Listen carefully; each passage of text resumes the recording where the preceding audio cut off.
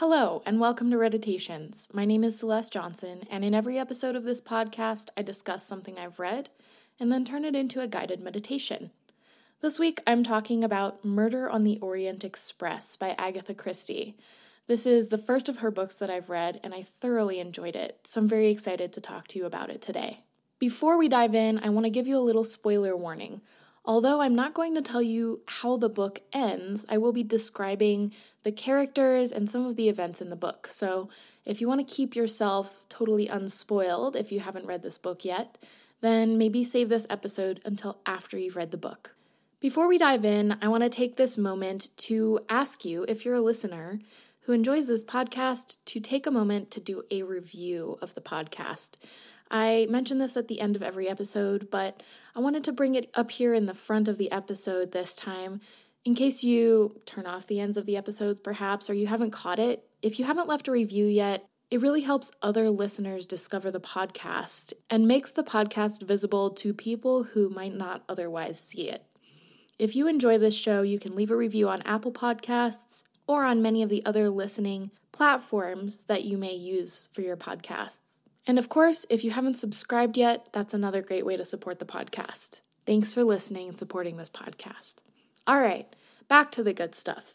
Let's dive into this episode with a little bit of a summary of what happens in this book, Murder on the Orient Express. I'm not going to get too into detail here because I don't want to get too spoilery, but to generalize, this book is a murder mystery. I'm not giving anything away when I tell you that somebody is murdered on the Orient Express. Shocker, I know. This book centers around Hercule Poirot, who is Agatha Christie's famed detective character, and he is so suave, so slick, and so good at what he does that he's just irresistible. I love him as a character, even though he's a bit fantastical, because he's just so fun to read. The book spans the length of 4 days. Poirot is on the train headed back to France.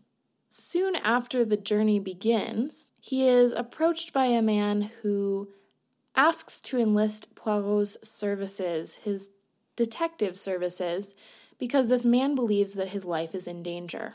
And sure enough, about a day later, if I'm recalling the timeline correctly, this man is found murdered on the train. Conveniently for the story, but inconveniently for the potential murderer or murderers, the train also gets stuck in a snowdrift about that time and is unable to move anywhere. So all of these passengers are stuck on this train together, and the murderer or murderers presumed to be amongst them. So of course, when the staff on the train discover that this man has been murdered, they set to figuring out who the murderer is. And of course, central to that discovery is our favorite detective, Hercule Poirot.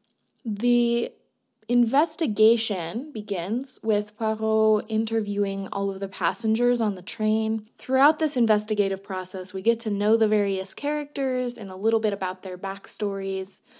And it's very interesting as a reader, at least I found it very interesting, to try and put the pieces together as we hear the evidence of each passenger. It's very engaging, it's really fun, and I enjoyed the little puzzles of this book that Christie lays out. At the end, of course, Mr. Poirot solves the case, and we, as readers, are left saying, of course, even though I dare say any average reader would not be able to put this solution together themselves. And that was something I really enjoyed about this book is, of course, the surprise reveal at the ending. Christie was known for her creative plot twists and her creative ways of ending her mystery novels when audiences were already pretty accustomed to certain tropes happening in these books. And of course, mystery novels have their cliches, but Christie did a really good job during her time of reinventing the tropes or overhauling them. She kind of broke out of them a little bit and did what she could to surprise readers. And that, I think, is one thing that's made her so popular, is that she managed to be surprising even in a genre where that can be difficult because readers are so accustomed to old cliches. Christie manages to buck readers' expectations with her endings. And that's kind of what I want to talk about today. I want to talk about the role of expectations in this book. First, I want to talk about the expectations that Christie lays out for her readers when she describes each character. She relies a lot on stereotypes to construct her characters, and I thought it was really interesting how she drew on stereotypes that are already or were already so ingrained in her readers. She uses it almost as a shorthand and avoids writing too much into her characters. In fact, they're often quite two-dimensional because she just leans on these stereotypes to kind of inform how we read these characters. I don't want to say that these stereotypes are her beliefs, but I also want to acknowledge that she does it really frequently and with considerable detail and consistency. So she is kind of reinforcing these stereotypes just by virtue of using them so frequently and so heavily. I think we could kind of read it as a social criticism if we decided to, because it's almost comical how much the characters rely on stereotypes to understand each other. And I think that if we decided to, we could read that as a commentary on how humans often interact with each other in real life. The characters in this book use stereotypes to talk about basically every other character in this book. For example, the head of the train, when discussing who he believes the murderer is, says, quote, "It is a woman. Depend upon it, it was a woman. Only a woman would stab like that." Later, another important character on the train, Mr. Buch, says of Italians, "He is an Italian, and Italians use the knife, and they are great liars. I do not like Italians." I understand why Christie uses all of these stereotypes, I think. And this is my theory. She uses them to create order in the novel. She's using stereotypes because they are a way to neatly categorize people. They're a way to kind of tie them up into little packages and make things much neater and less messy. And for a book like this with such an intricate plot, I understand why she wants to make things neat and tidy. And stereotypes are often the way that we do that as humans. Stereotypes make things much simpler to put into equations, like the equation that she's trying to solve in this novel. P.D. James said, "What the detective story is about is not murder, but the restoration of order." I thought that made so much sense. It helps me understand why Christie is so reliant on stereotypes in this book. There's something that we know. There's something that is easy to put into order because they are simplified and distilled. But unfortunately, she suggests that they are valid in one way by relying so heavily on these stereotypes. But on the other hand, we kind of have a contradiction here, because another hallmark of Christie's books is that she sets up our expectations and then she does the old bait and switch and she gives us something that we weren't expecting. So she sets us up to expect certain people to behave certain ways based on the stereotypes she outlines. Often her characters do behave according to the stereotypes she sets up, but sometimes she sets us up to expect characters to behave like the stereotypes she lays out for them, and then she denies our expectations and gives us something else. So I feel like she's at once reinforcing these stereotypes, but on the other hand, she's also using our propensity to lean on stereotypes to fool us and surprise us when something does not turn out how we expected it to. This theme shows up not only in the content of her book, but also in the structure of the book itself. There are several moments within the book where Poirot acknowledges the tropes that we often find in detective stories.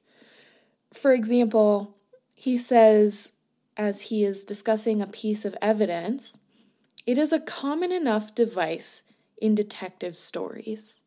And I thought that was a really clever little wink to the reader, because it acknowledges that Christie knows what she's doing. She knows that she's writing these cliches. By letting us know that she's in on it, she makes us think that she's going to do something different, and she does. This book was published in 1934, and at that time, readers had already grown accustomed to murder mystery books turning out a certain way. You read the book, you think about the suspects, it all comes together. But Christie kind of rebelled against that standard format a little bit, and she came up with several twist endings that hadn't really been done in this genre before. Murder on the Orient Express is one example of her twisty style, and it's one example of how she sets us up for certain expectations and then does something different. On a formal level, I think she's kind of echoing this issue that is such a theme in the content of the book. She's echoing how reliant we are on stereotypes and expectations and tropes, and then she's turning them on their heads sometimes. She makes an effort to consciously get away from murder mystery stereotypes and tropes in order to subvert the expectations of the reader. And I think that's one of the things that makes this book delightful. As I was thinking about how to structure this episode around this book, I really wanted to talk about the theme of expectations. Today's Reditation will also be structured around the theme of expectations. How expectations influence the way we perceive our lives and those around us, and our reactions to what happens in life. So with that in mind, get settled and let's Reditate.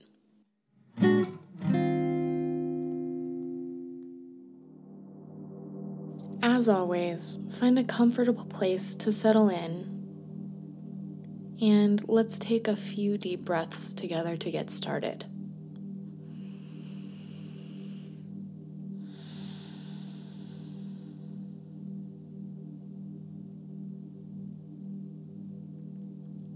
We're going to begin today by just taking stock of where you are in your body right now. So if you're comfortable with it, close your eyes, and we'll start by scanning from the top of your head, slowly down your body, just checking in with how you're feeling and what sensations are happening in your body right now. Begin at the top of your head, still breathing deeply, and notice what you perceive. Try to get away from what you expect to find and tune in to what is actually there right now in this moment.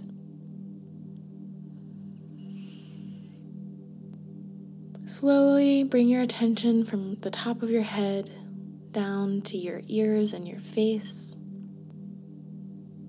And again, be present with exactly what is happening right here in your body right now. Let go of any expectations for how your body should feel or will feel, and allow yourself to simply be present with how it does feel in this moment. Keep breathing deeply. With every breath, let go a little more. Move your attention down to your throat and your jaw, where we may often hold tension. And notice what you feel here in this moment. Let go of any expectations of how it should feel, and simply greet yourself as you feel right now. If you feel that you're holding tension in your jaw or your throat, you have full permission to let it out. That means you can look a little silly, open your jaw, move it around, do what you need to let some of that tension go. If you're holding tension in your throat, maybe take this moment to let it out. Make a sound or let out a deep sigh. Do whatever you need to release this tension without expectations of how it should look when you do. Let your body lead the way. Move down and bring your attention to your chest and shoulders. Again, notice if you're holding any tension here. Let go of any expectations of how you should feel, and be present with how you feel in this moment. Again, if you notice any tension, you can let it go now. You can move your shoulders around to release that tension. You can take a big, deep breath and let it out to release anything you may be holding in your chest. Do whatever your body tells you you need to do and release any expectations otherwise. Keep breathing and move your attention down to your gut and your stomach now. Notice any sensations here. If you'd like, you can even put a hand on your belly and feel it rise and fall with each deep breath. Release any tension you have here and continue on to your hips. This is a place where many of us often hold tension. So take a moment here as you breathe in to get present with how you're feeling in your body and in your hips, especially at this moment. If you're holding tension or you feel discomfort, take this moment to adjust or release. And remember, you are not here to fulfill any expectations of how this meditation should look. You are simply here to be present in your body. So if that means wiggling around a little bit on your hips to get into a place that feels more comfortable, do it. If it means releasing tension in any other way that feels good to you, do it. Release your expectations of how this should look and allow yourself to simply be present and experience what you're feeling right now in your body. Move your attention now down to your legs, the thighs in particular, and notice if you're holding any tension here. If you feel like you're tense or uncomfortable in any way here, allow yourself to resituate and release until you feel a change. You do not have to remain perfectly still. You are allowed to move your body in ways that feel right to you right now. Move your attention down to your knees. If you're feeling any discomfort or tension here, again, do whatever you need to create a change in that sensation if you can. If you can't, that's okay, and you can simply be present with it. We don't need to expect anything from your body. You don't need to expect a change. You don't need to expect yourself to remain perfectly still. All you need is to simply be in your body right now, noticing and feeling. Move your attention down to the bottom of your legs now, your calves, ankles, and feet.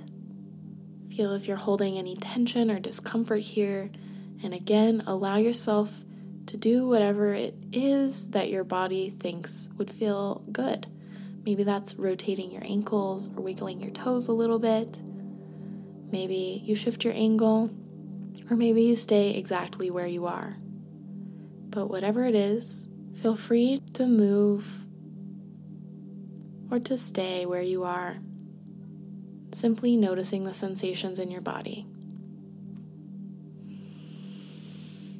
Now that we've scanned the sensations in your body, take a moment to call to mind what expectations you have for the time after this meditation. Whatever you're doing after you listen to this doesn't really matter. I just want you to bring to mind any expectations you have for what will happen after this meditation. Maybe you have plans, or maybe you don't. Maybe there's something you're looking forward to, or something that you're resisting. Whatever it is, just bring to mind the expectations you have for the time following this meditation. And in the same way that you let go of expectations as you were scanning down your body,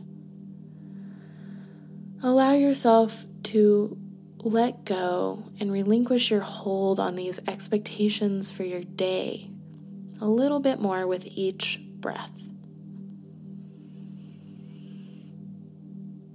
Just like in Christie's novel, we never know quite what to expect from the time that stretches before us. The more we can let go of expectations, the more possibilities we are able to see for ourselves.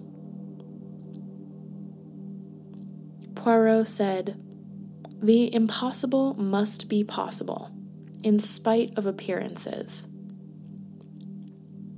Think about the way your day appears before you when you call it to your mind's eye.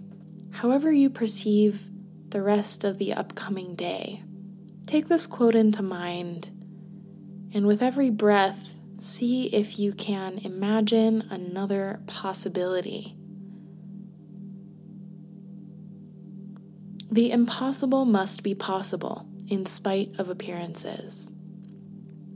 However your day appears to you, whether you feel positively, negatively, or neutral about the time to come,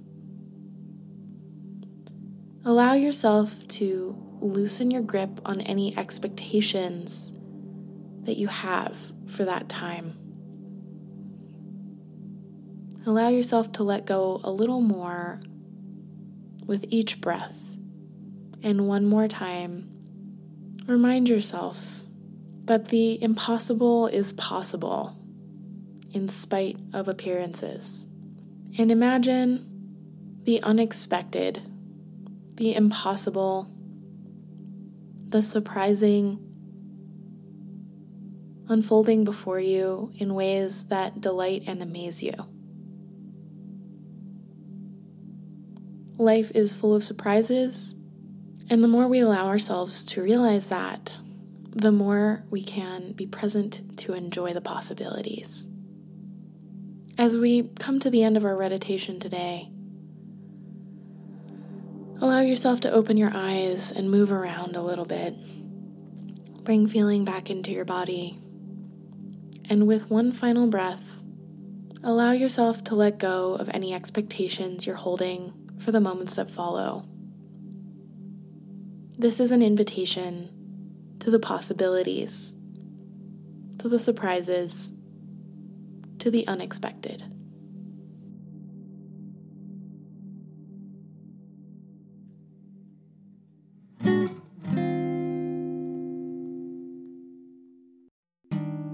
Thank you so very much for joining me for today's episode of Meditations about Murder on the Orient Express by Agatha Christie. I loved this book and I hope you do too. If you've read it, let me know what you thought, and if you haven't read it, go check it out.